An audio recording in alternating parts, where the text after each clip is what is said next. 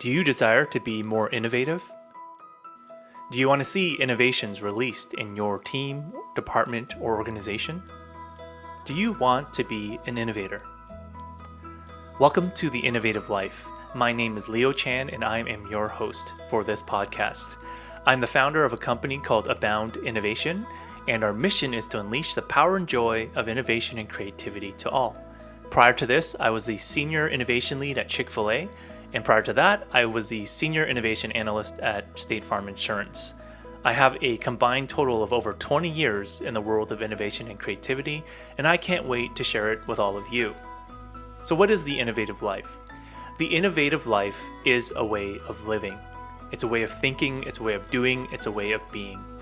And it affects us, whether we're doing it for work or personally.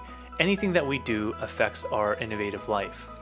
In fact, if you think about it, a lot of times we want innovation. We want to be able to think differently and about our work and projects.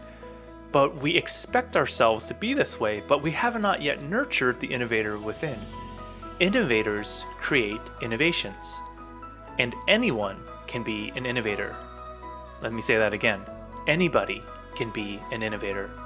I have the knowledge to help you get there. Whether you call yourself an innovator or not today, it doesn't matter.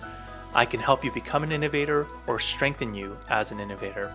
So that's what we're going to talk about. I'm going to talk about tips, techniques, tools, mindsets, things that are interesting, things that inspire, things that will help you develop that innovative life. And this is a lifelong practice, friends. This is just like working out, If you want to be more innovative in your thinking and in your life, you got to do it all the time.